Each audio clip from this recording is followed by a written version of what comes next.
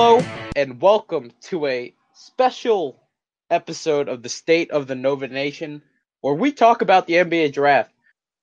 Now, the NBA draft was last Thursday. It's been a while. We wanted to make sure that we had a cool down period for what happened because there's a lot to unpack here. And just a couple other things came in the way and we wanted to make sure that we got something out for this morning. Happy Tuesday. I'm Eugene Rape. He's Chris Stanzial. Chris, been a minute. How's the hiatus been treating you? And what did you think about the NBA draft? Oh, I'm doing great, Gene. Thank you for asking. But yeah, the draft was okay. I thought there'd be a little bit more trades, at least leading up to the draft. You know, you usually see that with the NBA and NHL drafts. You see like some big time trades within the top 5 or top 10, just because there's some roster players available or whatnot. But I guess with free agency looming, I guess most of the teams wanted to stay pat this go around. But then usually when the draft rolls around, you'll see some teams move up, move back, and then you'll see some players swapped. And there wasn't really that much of it, or there wasn't that big move that you usually see at least once a draft. But one of our guys ended up getting moved, and it was the talk of the town for sure. Even if you weren't a Villanova person, you were talking about that. I had coworkers asking me what was up, talking about how they did Mikal Bridges dirty. Really, just a giant head scratcher, especially with the whole buildup of the storyline. His mom working for them. We saw how excited she was, how excited he was. I guess it just shows you the dirty side of business. We're going to get to that, but that was definitely one of the hot topics coming out of this draft. Yeah, definitely. And for me, I mean, obviously I'm not like a big fan of any NBA team right now, but I do like to see trades. I like seeing who gets moved or who's going to make the big move. And a lot of the talk in the New York area leading up to the draft was the Knicks were going to potentially move up from, I believe it was 9 to 4, take on the Chandler Parsons contract from the Grizzlies. And that might cause like some big movement there. And that was pretty much the only rumor that you heard going into the draft. And that's really why I watch it. I mean, obviously this year it was different because you had 4 Villanova guys who could potentially go in the first round. But other than that, I really just watched for trades. And in that regard, I was a little disappointed. But I mean, overall, I guess I was kind of happy with how the Villanova players ended up. Yeah, it was definitely a big, monumental night for Villanova and the program. 4 guys going in a single draft. That's never been done before. And also to top that off, we had 3 guys go in the first round. Mikal Bridges, Dante DiVincenzo, and Omari Spellman. And that's also never happened before. Before we go into the Villanova stuff, what were your overall impressions of the draft? I know it was exciting for the Villanova guys, but for me, what I found interesting was, 1, the trademark back-to-basket, old-school style of big man is still a thing, as we saw with DeAndre Ayton and Mo Bamba both going in the top 10. And then aside from that, the second thing that really stuck out to me was a lot of the one-and-done guys, a lot of the hype All-Americans coming out of high school, McDonald's All-Americans, Jordan Brand Classic guys, a lot of them didn't really go in the first round. Most of them went in the second round or ended up being undrafted. I'm sure there are a few names that definitely stick out to your mind. I got a few names that I know for sure. Totally surprised me. What did you think about the draft? What did you think about how it went down? Yeah, so kind of building off your point about the one and dones. I mean, if you take obviously the big names, they obviously all got drafted in the first round. The freshmen, out of the first 10 picks, 8 of them were college freshmen, with the 2 exceptions being Luka Doncic, who came from Spain, Real Madrid, and Mikal Bridges from Villanova, obviously. But if you look at the second round, a lot of these guys drafted in the second round were freshmen. Like you had Gary Trent Jr., you had a junior, and Kyrie Thomas, who left early, who, I mean, that was a little bit of a surprise. But then you have like some guys like, I mean, I never really heard of them, like DeAnthony Melton from USC, a sophomore, Tony Carr from Penn State. I know he kind of made a big name for himself. I believe it was in the NIT a couple of years ago.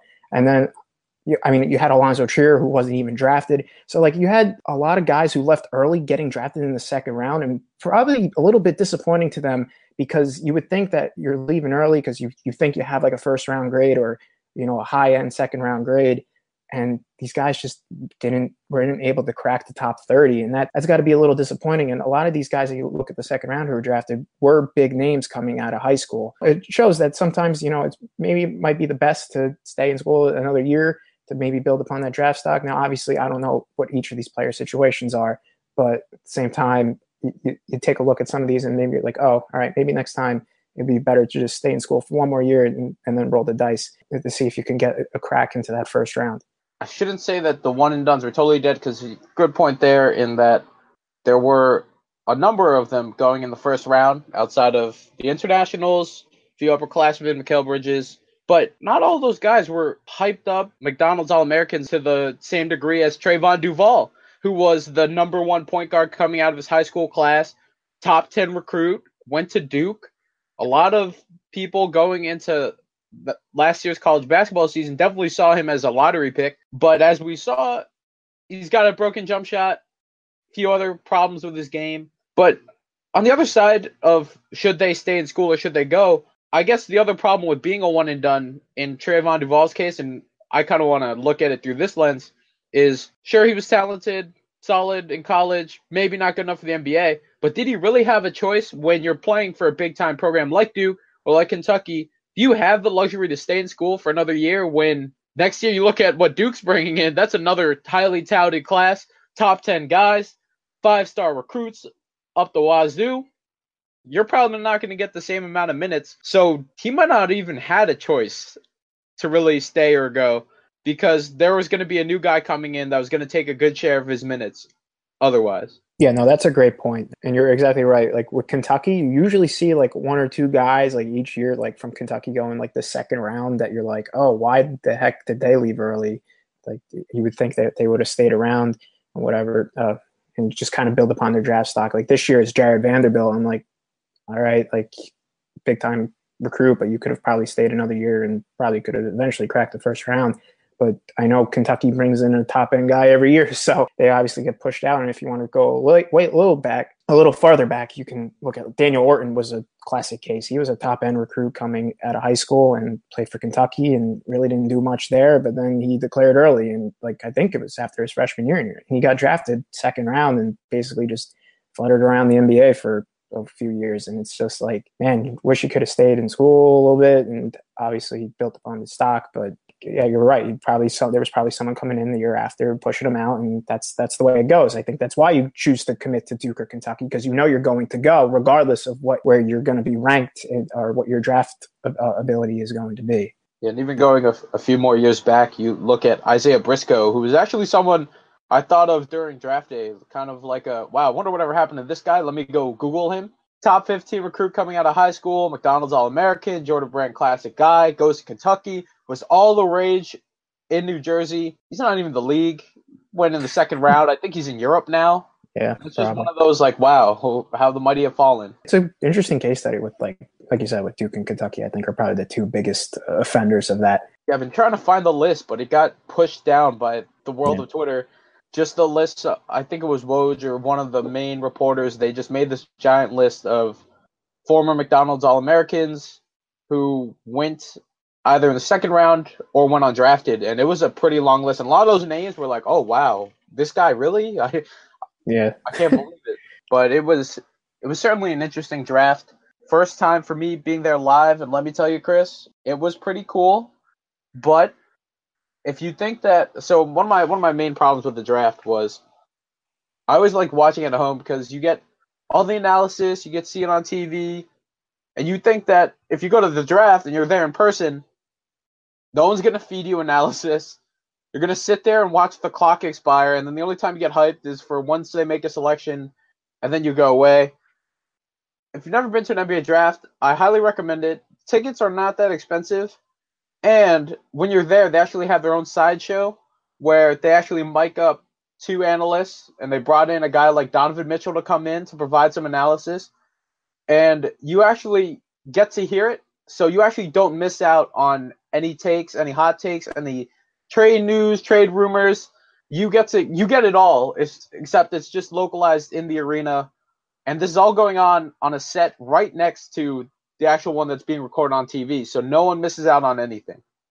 Oh, that's interesting. I had no idea they had like in arena analysis, and I was wondering what Donovan Mitchell was doing there because they kept showing him on the broadcast, on the ESPN broadcast, and I was like, oh, I guess that explains a lot now. But you always hear like something going on in the arena. I never knew what it was. You hear it at the NFL draft too. Like you hear people talking, and you think it's just them announcing the picks or or just announcing who's on the clock. But I guess the NFL does it the same too. I guess they have some form of analysis or some form of analysts in there just to give you a breakdown. Because, yeah, I can imagine if you're just sitting there waiting for the clock to expire and every so often Adam Silver walks out just to announce a pick, I guess that would get pretty boring. But I guess in the world of age of Twitter now, I guess it's not as bad because just keep hitting refresh and you just got to look for the Woj tweet, who they're going to pick, or waiting for Woj to tweet out some form of trade. It's kind of better with Twitter now, but I can see why they have like the analysts in there because it could certainly get boring. Woj was a hot commodity that night. I don't know if you were aware of this, but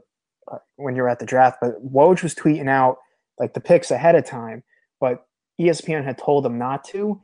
So but they basically said, just don't tweet out, the Phoenix Suns select DeAndre Ayton. So what he would do is he had like a bunch of synonyms for select, and it was absolutely hilarious. Like he's like, one of them was like the Indiana Pacers have a laser on Aaron Holiday or something, whatever, like something like that. It was great. There's a Deadspin article on it ranking the synonyms he was using. It was pretty hilarious to watch throughout the night because it actually, that was probably more entertaining than the draft itself because you were just wondering what the heck he was going to use next. I think it kind of stopped around like the first round, and by then I was pretty disinterested and falling asleep. So yeah, he was dropping bombs left and right.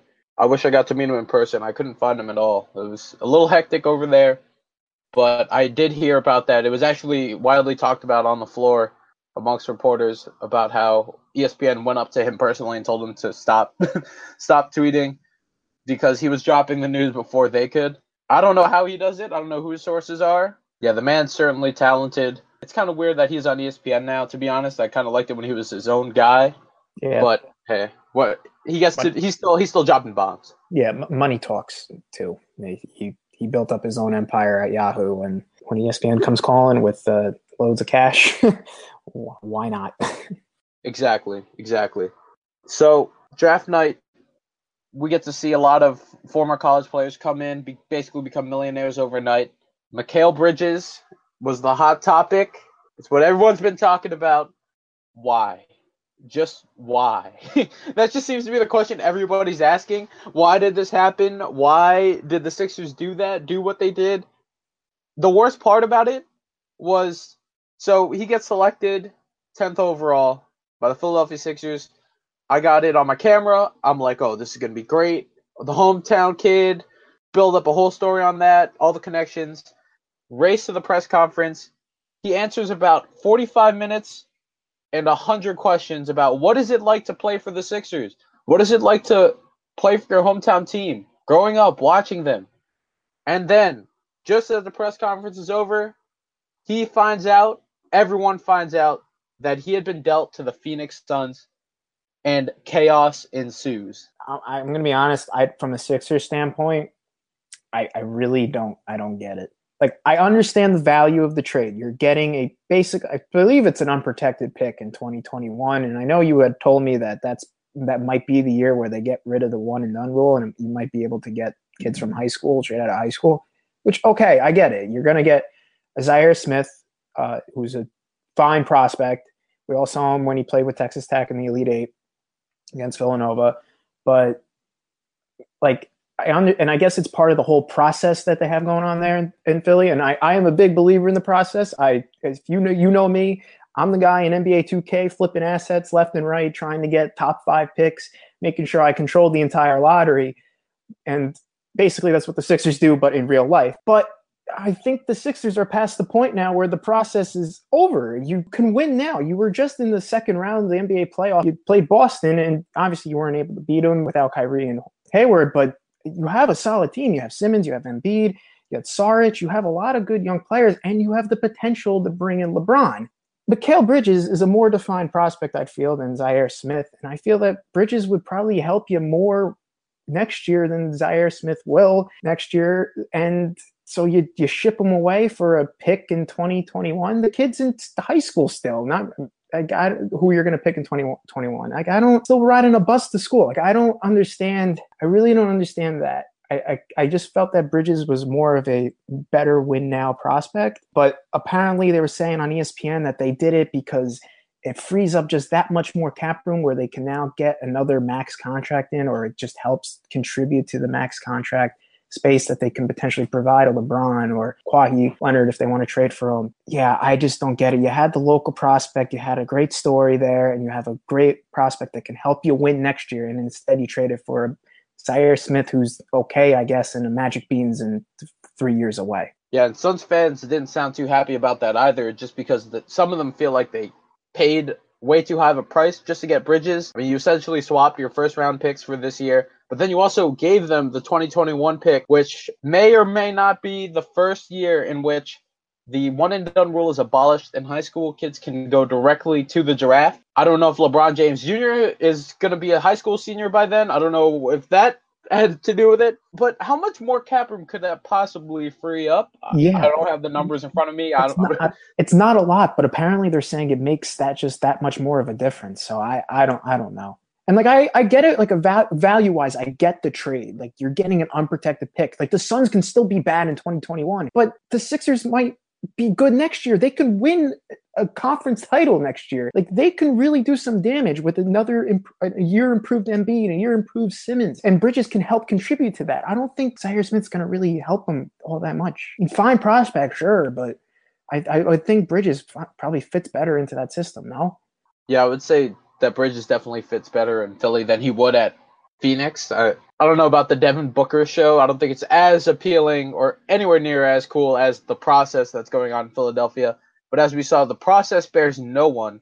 Now, after that trade, there were a lot of rumors coming out as to apparently the Suns wanted Donte DiVincenzo, but then Philadelphia came calling, or how Phoenix contacted Philly first. Chris, Brett Brown says Phoenix hit them up first, while Phoenix says Philadelphia was the one who initiated. Who do you believe?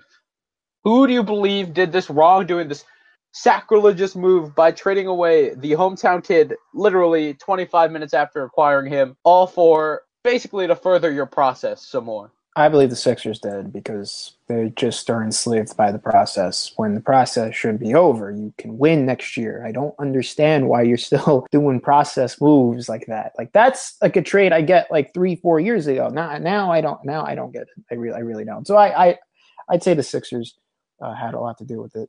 But apparently, I don't know who it was. I think it was Shams. It was either Shams or Woj. It was probably Shams though. That he like tweeted out something along the lines with like Donte DiVincenzo was going to be selected by the Suns, but then because of that, I think Philly called because they wanted Zaire Smith, so they told Phoenix to select Zaire Smith, and then they would do the trade. So I think that's what ended up happening. So. And then obviously Donte ended up in Milwaukee. So I think that's why I would have to go with Philly initiating that whole thing. Yeah, with Donte, I think the Hawks were also interested in him, and then that kind of leaked out a little bit. I guess in a way, Donte was saved from going to the Hawks and the Phoenix Suns and going to the Bucks, which is probably the best case scenario in terms of a contender situation out of all four of the Wildcats that got drafted. But for Mikal Bridges, yeah, I totally think that Philadelphia started this.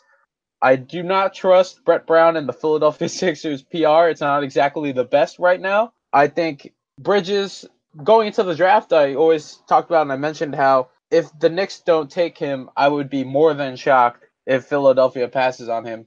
And so when the Knicks were up and the whole arena was chanting for Michael Porter Jr. for whatever God knows reason, the man hasn't been healthy since the sophomore year of high school. And then Kevin Knox comes up. He gets drafted by the Knicks at 9th. The whole arena boos him. Then it's the Sixers at 10. Everyone in the arena was ready for Mikal Bridges. Mikal Bridges gets called up. Everything's going according to plan. And then the sick twist in the whole story was when he got traded. I still don't get it to this day. I mean, I get it in terms of, yeah, like you said, you get an extra pick, business move, but I just feel like the price just wasn't worth it. Like you said, you're a contender right now. LeBron's Cleveland is going to be most likely gone out of the way. Maybe he goes west where you won't have to see him until the finals, or maybe he joins your team. Even then, you're a contender. I don't know how much money. Maybe you saved like $500,000 in cap space, but I'm sure the whole world would have loved to see Mikal Bridges in a Sixers uniform. I would love to know what Philadelphia fans think. Philadelphia, specifically Villanova fans, think. Are you going to protest the Sixers? Are you going to boycott them? What are you going to do? Are you going to boo every time Zaire Smith comes onto the court? I would love to know how Villanova fans that are also Sixer fans feel about this. Please chime in on Twitter, or in the comments section. I would love to know what you guys think about that. Yeah, I mean, we're both New York-based people, and honestly, we don't really care about any NBA team out there. So yeah, I guess we'd like to know from the actual Philly fans and who are also Villanova fans what they feel. Kind of want to bring up Bridges because I know a lot of the talk we've been doing was about the trade, but now that he's on the Suns, I mean, it's not exactly the worst situation. Like the Suns are building something a little nice there. Like I like what they did this draft. I mean, you had Ayton obviously first overall. You had Josh Jackson last year, Dragon Bender, a nice prospect. Marquise Chris, also a nice prospect. I mean, Devin Booker's a great player, obviously. And then you have TJ Warren, who had a nice year, but he's TJ Warren's. I don't know how high on him they are, but I mean, he's probably the one blocking Bridges right now, but I would guess like Bridges probably will have more playing time in Phoenix than he would have in Philly, especially if LeBron were to join in Philadelphia or if they were to get some big time free agent. So I guess I like what the Suns are doing. They got a nice young core that can really build around Booker. Obviously, they can all be busts and they can all come falling down, but look, Bridges will have ample playing time and on a young team in the market that really isn't all that basketball crazy and won't exactly kill you for being bad initially. I think he's in a pretty good situation, all things said. That is a very good point. Phoenix isn't exactly win now. They do have a lot of young pieces. And yeah, I guess it depends. That would be looking at it glass half full. He does get a lot of playing time. He's in a low-pressure environment where the expectations aren't exactly high right now. So he'll have a lot of burn in this Phoenix Suns experiment. At the same time, though, Bridges, the process, hometown team, right up the block, that would have been great. But I guess that's not what we're going to have. Still getting adjusted to him wearing purple. But, at the end of the day, congrats to him becoming the first Wildcat to be drafted in the top 10 since Randy Foye did so in 2006. And who would have thought this kid coming in from right down the road in Malvern, PA, Great Valley High School, goes to Villanova, completely undersized, very skinny, red shirts to bulk up, and right off the bat became a solid contributor on the defensive end. But then we saw his evolution over the last few years, and this past season just really put an exclamation point on his Villanova career with his second national championship in 3 years. And he was a big-time contributor, a big-time part of it. At the end of the day, congrats to him. He is now a millionaire. He is now living his dream. Unfortunately, it is not in Philadelphia, but hey, Phoenix, I'm sure he's going to get a lot of burn and a lot of playing time alongside Devin Booker. So as we look past Bridges, we go right down the line. Number 17, Donte DiVincenzo, the big ragu, gets selected by the Milwaukee Bucks. Your thoughts on DiVincenzo to the Bucks? I absolutely love it for Milwaukee.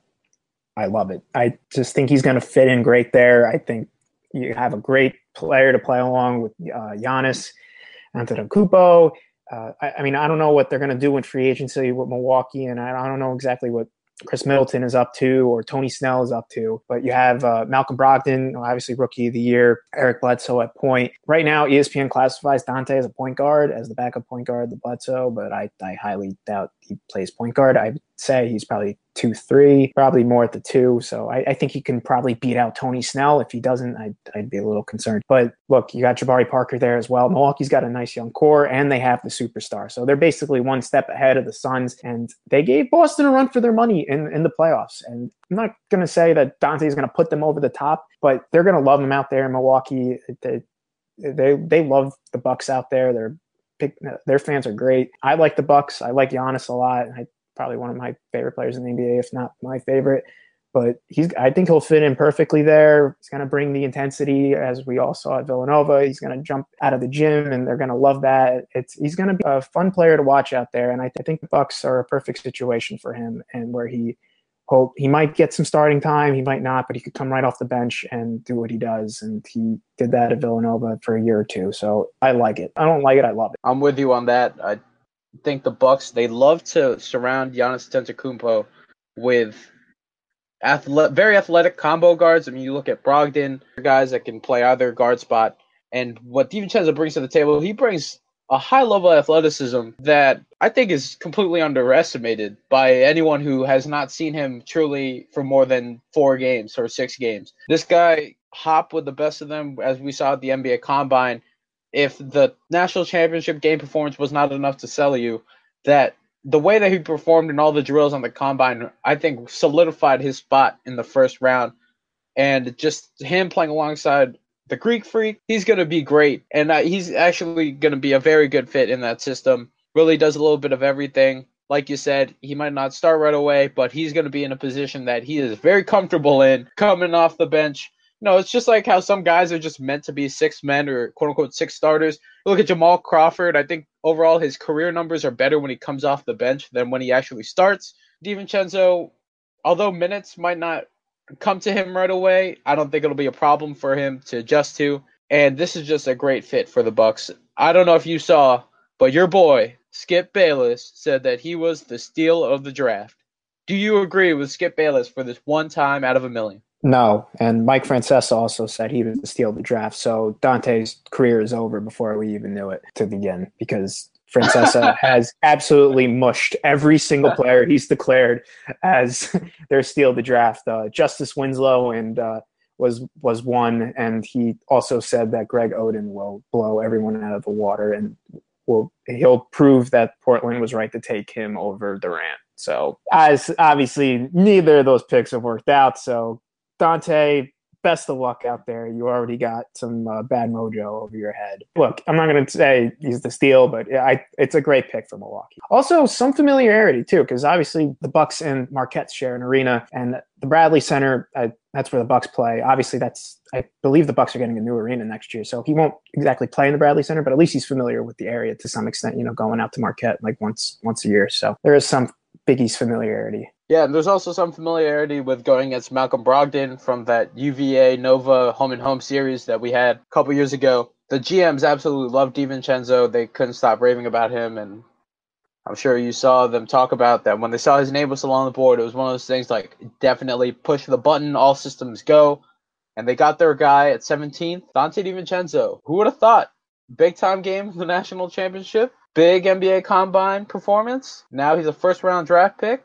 Going to make millions of dollars. Milwaukee Bucks, not a bad situation to be in. I think it'll be a perfect marriage for both sides. I really do. I'd have to agree with that. So, at this point in the night, I was thinking, wow, are we going to have some time away before we get to the second round? How is this going to unfold? We have two guys left on the board. I don't know how you felt, but I thought Jalen Brunson was going to be next. So I started preparing this draft day video on Jalen Brunson. And then all of a sudden, before I know it, Adam Silver comes on. Thanks, everyone, for coming. This is the final pick of the first round. The Atlanta Hawks select Omari Spellman. And I was like, wow, Omari sneaking in there first round at the very end. I was very disappointed because I thought that just looking at some of the teams that were coming up, we saw that Indiana went with Aaron Holiday at 23rd, and I was sitting there thinking, like, really? Over Brunson? Yeah. And then the Sixers were back up, and everyone's heart was still broken. And then they picked Landry Shamet, who I like Landry Shamet. I liked him at Wichita State. It was fun to watch in the NCAA tournament. But really, over Brunson? Over Brunson? Yeah. No, I never heard of him. Even with the NCAA tournament, I'm like, who was this guy? He's a sophomore, too. And then a couple picks later, you had the Golden State Warriors, which we've talked about would be such a great fit. It would just be so nice. He's basically staying in Villanova's system, except with upgraded players at every position. And then they ultimately went with Jacob Evans from Cincinnati, and I was like, okay, I guess. And at that point, I figured, okay, it's probably going to be a while. And then with the 30th pick, the Hawks selected Omari Spellman, and I just kind of hopped out of my seat a little bit because, one, first time Villanova had achieved 3 first-round draft picks, and 2, Omari Spellman come a long way from the NCAA basically tying him down, holding him hostage, to free Omari. Just the year that it's been for him, the way that he's progressed from November through April was a fun journey to watch. He really had a great NCAA tournament. 30th to the Hawks. Chris, what did you think about that? Yeah, those first we get into Omari, those late first round picks were a little head scratching. I mean, look, I understand the NBA drafts based on potential and all, but like, why wouldn't you want the known commodity in Brunson? Like, why wouldn't the Celtics or the Sixers or the Lakers like to pick him Wagner at 25? Oh, I felt like that was such a reach, but we'll talk about that when we talk about Brunson. But yeah, Amari at the end of the first round. This marks the second year in a row. Villanova has closed out the first round. Josh Hart last year with the Lakers, and now you got Spellman with the Hawks. For the Hawks, look, they probably have the least valuable roster in the NBA. If you had asked me before the draft, I would have said either the Hawks or the Mavericks, and Brunson ends up with the Mavericks, ironically enough. I think Omari is going to be a good player in the NBA, but that's such a bad situation with the Hawks. They're a mess. Like they got like Schroeder signed for years on end that like he's not even that good. They don't really have all that promising prospects. Like John Collins had like a pretty decent rookie year, I'd say, but they list him as a power forward, and I guess that's where Omari would be playing. And then they also have Mike Muscala as a power forward, and he just opted in Sunday to his final year of his deal, $5 million option. So it looks like Spellman's blocked as of right now. I mean, they can obviously move it around position-wise and work his minutes in, obviously. But you got to start somewhere, and the Hawks, they made the trade at the beginning of the first round where they got Trae Young. Wasn't a big fan of that trade. I thought they probably should have just stuck with Doncic, but then there was rumors that Doncic didn't want to play in Atlanta. But yeah, Atlanta's, and they also had Kevin Huerter, however you say his last name. He was also picked. So 3 first-round picks for the Hawks. But look, Spellman, I believe in him. I think he's going to do great. I think he's going to do fine. But it's going to be tough in that Atlanta dreg that's just going on down there. It's not all that good. Yeah, the Hawks haven't exactly been the same since they had their team ball concept a few years back with Kyle Korver, Jeff Teague, DeMar Carroll, and they were running the Eastern Conference. Then they went all in on DS17, and while Dennis Schroeder was their most productive player, statistically, if you look in the stats, but he just doesn't really cut it for me. It's a very interesting situation. I think a lot of pieces are definitely going to move around with the Hawks over the next few years. Spellman, as we've talked about, he's not exactly there yet, but when you have a young team, I don't know how congested this front court is going to be because, as you mentioned, Muscala just opted back in. They do have John Collins, who was pretty decent his rookie year. I didn't think he was that bad. Dwayne Dedman just opted in also. They just re-upped him. I think this will be an interesting situation just because it's another team that is young, not exactly the highest of expectations. Spellman does have time to grow. I don't know if it's going to be at the G League or in the NBA. Either way, this is what he wanted. He wanted to continue his development in the pros rather than finishing off in college, which you can't really blame him for, especially when you're getting a check. And now at 30th, he's getting guaranteed money. So now he's really getting paid. It's going to be interesting to see how far Spellman goes. I think maybe not so much right away, but maybe in a couple of years, if all goes well with him, they develop him well, or at least develop him better than they did DeAndre Bembry, things are going to probably look up good. Yeah, I forgot he was on that roster. I'm looking at it now. I'm like, oh, wow, that's a familiar name. Yeah, it seems like the Hawks are like a year or two away from kind of like just getting all the dead weight out of that team and really replacing it with the young, fresh faces that like they just drafted, like a Spellman, Hoyter, and Trae Young. So, yeah, I mean, I guess if you give this franchise a year or two to get those bad contracts, well, not bad contracts, but like some of those pieces that really don't mix well off the books and, you know, kind of work these guys in, and I think they'll be okay. It would be interesting where Spellman fits in, where he's going to develop, if he's going to develop on the bench or if he's going to develop in the G League, or maybe they'll flip him or whatever it may be. I understand the pick because I think Spellman was a first-round talent. We saw leading up to draft day that he was dropping in some of the mock drafts out there, and that was a little weird. But it was nice to see him drafted in the first round. Hopefully he gets the opportunity out in Atlanta to actually play, and he's not blocked by some of these guys who really aren't all that good. I'd like to see the Hawks actually give cadence to a first-round pick that they actually used a valuable asset on. So, yeah, I'll hope for the best for him, and hopefully Atlanta's able to right that ship because it is, like you said, it has not been the same since Horford and has left town and all those guys and part of that team ball concept. Yeah, they went all in on Dennis Schroeder. Dennis Schroeder went all in Atlanta by building his club, DS17. And I don't know about you, but that is definitely not a second-year player move or a third-year, a young player move. But that says no. I think he did in his second year with the NBA. Yeah, he did. Very, very questionable. Very questionable. Yeah, and he was like all right when like Atlanta had that 1 seed a couple of years ago. He was like a good player, but then he got the extension, and that was the end of it. All you got to do is you got to hope for Omari Spellman getting into a good situation, whether it's playing time, development wise, cash wise.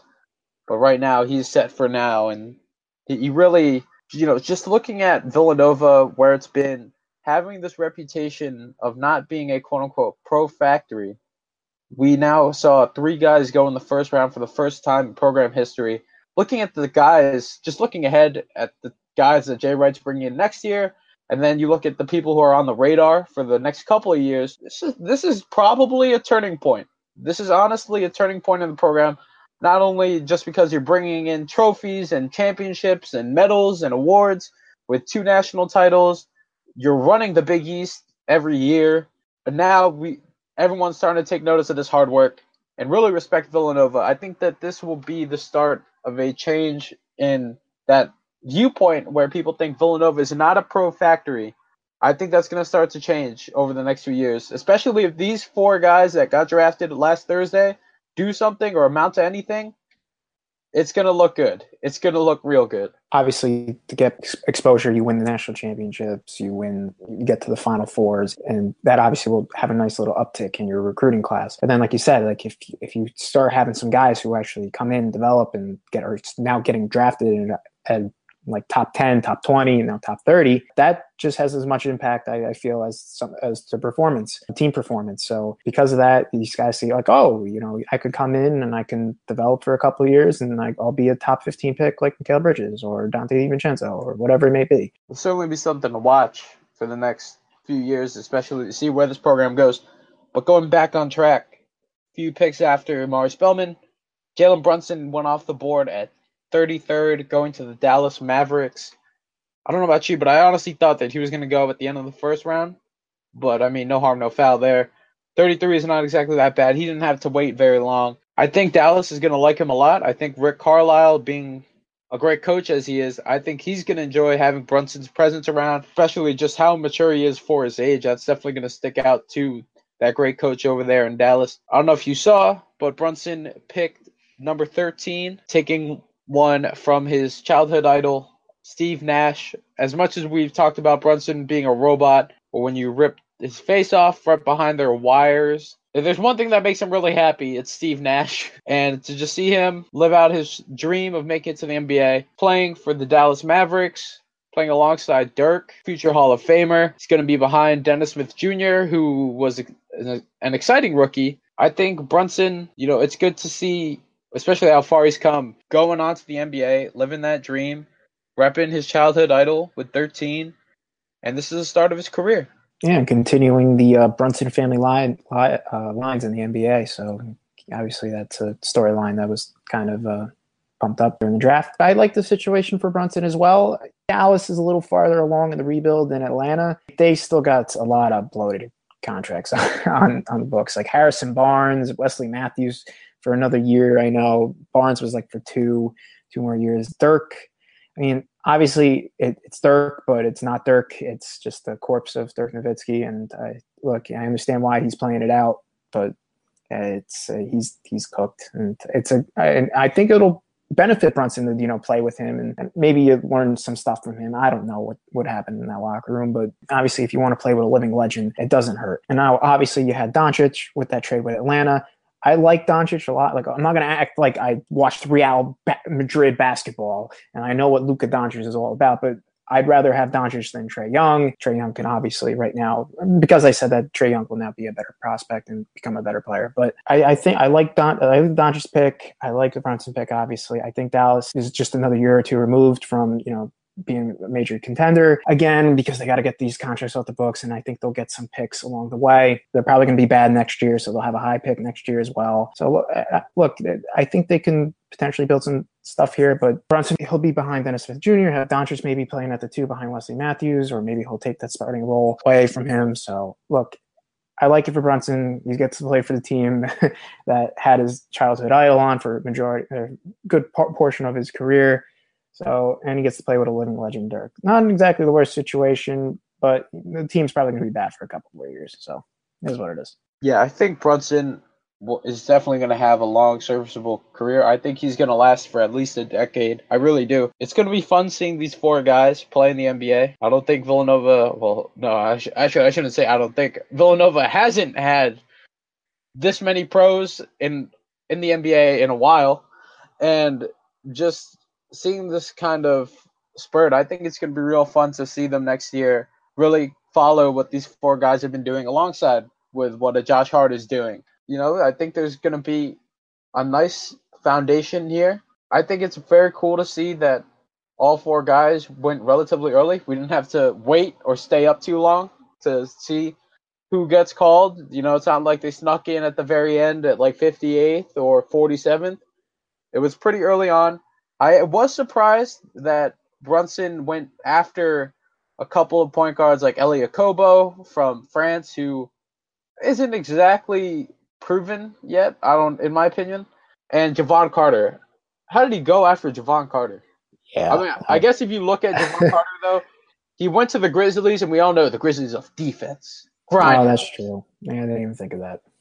That's true. Yeah, I guess they would love that toughness mentality that apparently Brunson doesn't have, which is a complete joke. But yeah, like you were saying before, like some of those late first round picks, like the reach with Mo Wagner by the Lakers, like Landry Shamet with the Sixers, Golden State going with Jacob freaking Evans, and the Nets going with some rando from Bosnia. So I don't get it. I'd rather have the known commodity, but I understand the NBA draft's really all about potential than it is about, known commodity type players. So yeah, I get it, but hey, look, like you said, 33rd overall, nothing to scoff about. Just on the outside of the first round, and you're going to a team that's probably going to use you a lot. So not exactly the worst. No, not at all. Not at all. Before we sign off, we have a few questions from the fans, the listeners out there who are probably all wondering the same things that we were wondering as we watched draft night. First up, Nova NorCal, 4 Nova players in the top 33 picks. Who would have thunk it? Well, I'll be honest with you. I think going into this season, what did we say? There were going to be 2 guys going, and it was going to be Mikal Bridges and then maybe Jalen Brunson going in the first round. But just the way that everything has unfolded this year, you saw the rise of Mari Spellman, and then you just really saw Donte DiVincenzo command and just take over that national championship game, dominate in the combine. It really makes you think. These are all welcome problems to have. 4 guys, that's great for the program. Great for the 4 individuals who had their lives changed on Thursday night. And it's going to be great for us to watch in the NBA. We're definitely going to need League Pass. I don't know if we can put that in the budget. We're going to have to ask Seattle Mike J about that. But it's going to be fun watching all 4 of these guys. I don't know which jersey I'm going to get. I'm kind of upset that all of these 4 teams are kind of random. Random in the sense that they're all kind of far away from the Northeast, I guess. I don't know if Atlanta's closer than Milwaukee. It probably is. So I don't know yet. I don't know which jersey I'll be rocking, but it's definitely cool to see how far these guys have gone. Basically grown up in front of our eyes, and now they're all playing in the NBA, cashing checks, and doing what they love to do. Yeah, it's absolutely wonderful to see. It's an testament to how far this program has come from those really bad years of the one bad year of the 2011-2012 season. Now you see these guys flourishing, and basically, like we were talking about throughout the entire episode, how Bridges was a low-end recruit, and now he's a top 10 pick. Donte DiVincenzo was 3-4 stars under-recruited, and he's now a top 15, 20 pick. It's great to see that type of stuff happen, and just you get these guys and you mold them into what you want them to become. They help you win championships, and now they become, and hopefully they can become NBA superstars. So yeah, that's cool. But for me, I would probably get a Bridges or Donte jersey just because I think the Suns and Bucks jerseys are pretty cool looking. I don't like the Hawks jerseys, and Mavericks jerseys are pretty bland. So I really like the Suns though. Probably get a Bridges one. He looked pretty good when he was introduced at his press conference down in Phoenix. Looked pretty good holding it up. The next question from our guy, Jerry Quinn. He's got a few here. First one, why would the Sixers risk aggravating the Philly fan base by sending Mikal Bridges to the Suns? I'm going to be honest here. I think the Sixers were risking aggravating basically the entire Big East Conference because they just had no love for the Big East. They got Mikal Bridges, traded him away, and then they got Kyrie Thomas from Creighton, early second round, only to trade him away. And then they got Giannis's younger brother, and then they traded him away too. Even though I think he played for Dayton. I didn't even realize that he was here. I thought he was like an international prospect, like he was playing overseas somewhere, but he was actually playing in Dayton. Yeah, I didn't know Giannis had another brother.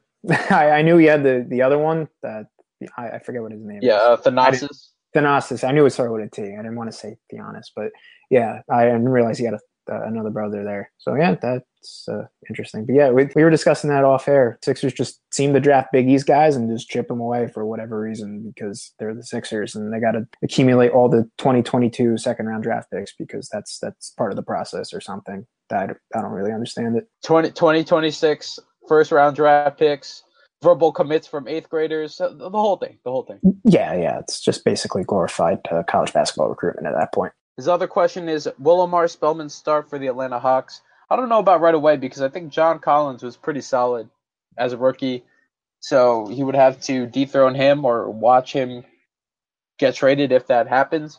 But I think right away, I think Spellman will be a developing project, which isn't bad, but I just don't see him cracking the starting 5 right away. Yeah, I agree. As we were saying before, Collins obviously had a great. I thought he had a pretty good year for Atlanta, unless they move him to the 3. But even if they do that, they'll probably put Muscala at the 4. So Spellman's behind a little bit as of right now. I mean, training camp and free agency can change all that in an instant. But as of right now, as we sit here today, no, probably not. And his last question is, why was Jalen Brunson picked 33rd and not in the first round? He is so much better than that. Yeah, I agree. He is much better than that. But like I said, these GMs in the NBA, they like to draft based on potential, and they'd rather get the sophomore guard than the well-accomplished junior who's graduated early. I don't get it. I really don't understand it, but that's just the way it goes. It's just guys who stay longer in college just aren't as valued as much as you'd like to think they are. It's just the way it is. I don't really get it. Yeah, I think we all saw this past season that he was definitely better than a lot of the point guards that were taken before him. Like I will ride him over Landry Shamet in a street ball game, 1st to 21, and it's 1919. I would totally take Jalen Brunson over him. I think Jay Wright probably explained it the best. After the draft, a few reporters caught him outside trying to leave or think go see Dante. But someone asked him, what do you think people meant or analysts meant when they said that Jalen was being called a safe pick? And he said, quote, I was concerned when they were saying a safe pick because I thought it meant they weren't going to take him in the first round, and that proved to be right. I think they use the first round for guys they think have potential, but everyone agrees that Jalen will be an outstanding NBA player and have a long career. It's just a matter of who wanted to go with that solid bet. And I think that, when you do look at the second round, it is actually the guys who are these quote-unquote safe picks. They're proven contributors. They're people who have racked up stats, racked up nice numbers, but they might not have the high ceiling as some of the other guys in the first round, so they get pushed aside to the second round. He is better than the point guards taken before him. I think we're going to see that, but unfortunately, this is all just a product of the environment, and that environment is valuing ceilings and potential over what's already been done. So next question is from Joe Wu Rychalski on Twitter at DJ Wu. Does Cole Swider have an immediate impact? I've heard that he is the better version of Bridges at this stage. Also, does Slater, Cosby Roundtree, or Samuels step into the 4 spot and start? In terms for the last question, I can honestly see Cosby Roundtree starting. I don't know too much about Slater other than what I've seen from highlights and the obvious articles and buzz around him and scouting reports. But I think Cosby Roundtree probably starts. We also don't know what Painter's going to do. Redshirt year, we've seen it's been magical for a few other guys. Maybe he might be the next guy to experience the pixie dust and become one of the best contributors out there. Maybe just blow up, have a breakout year. But right now, if it's not Painter, and you had to give me those 3 options that you listed, Joe, I'm going to go with Cosby Roundtree just because he was pretty raw last season, but we saw that he did some good things in his limited time. I liked what I saw from him. So I'm going to go with him over Slater and Samuels just because I don't know if Samuels is big enough to start at the 4. I know Slater is kind of big, but I think I would go with Cosby Roundtree in that situation. And if we're talking about Cole Swider, expectations for him, I think he can have immediate impact. From what I've heard, he likes to shoot the lights out. And as we know with Villanova, shoot 'em up, sleep in the streets, there is always room for shooters. So I can see him having an immediate impact. I don't know what the transfer of Joe Cremo coming in, how that might take away or shape his minutes, because I'm sure that'll have some impact. But I do think Swider can contribute some minutes right away, whether it's off the bench or maybe an occasional start. I don't think he's going to start, though, but I do see him contributing in some facet next year. Yeah, for sure. He's top 35 recruit according to ESPN. He's going to come in. He's going to have an impact. At least that's what I believe. I mean, right now I'd see Cremo starting over him. Like as I said last episode, I think the prospective lineup is Quinterly, Booth, Cremo, Pascal, and then Cosby Roundtree. So to answer that first part of that question, that's how I see it. But yeah, I think Swider will come in and do okay. What I've heard all around that from you, mainly just you, he seems to be a fine prospect, and I think he'll do it. Come in and do wonderful as a freshman. That's all the time we have for today. Thank you so much for listening to the post-NBA draft special of State of the Nova Nation. We are now going to go back into hiatus mode. It's been a while. It's always fun whenever we come together and do this. As always, please check back and check often at VUHoops.com. We are going to have a lot of recruiting news. We've got the July live period coming up, so there's definitely going to be a lot of recruiting buzz, chatter, offers, interest, all that sorts of things coming up. We're also going to have post-draft coverage, so a few features. I'm planning on dropping one later this week on Villanova's changing culture.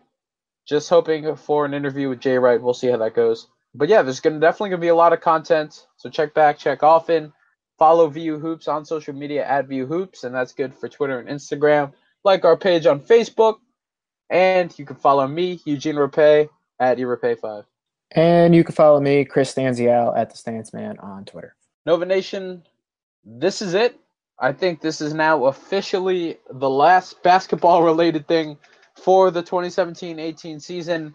We will check back with you now in the fall when we'll be talking about preseason, opening day, football. It's going to be a good time.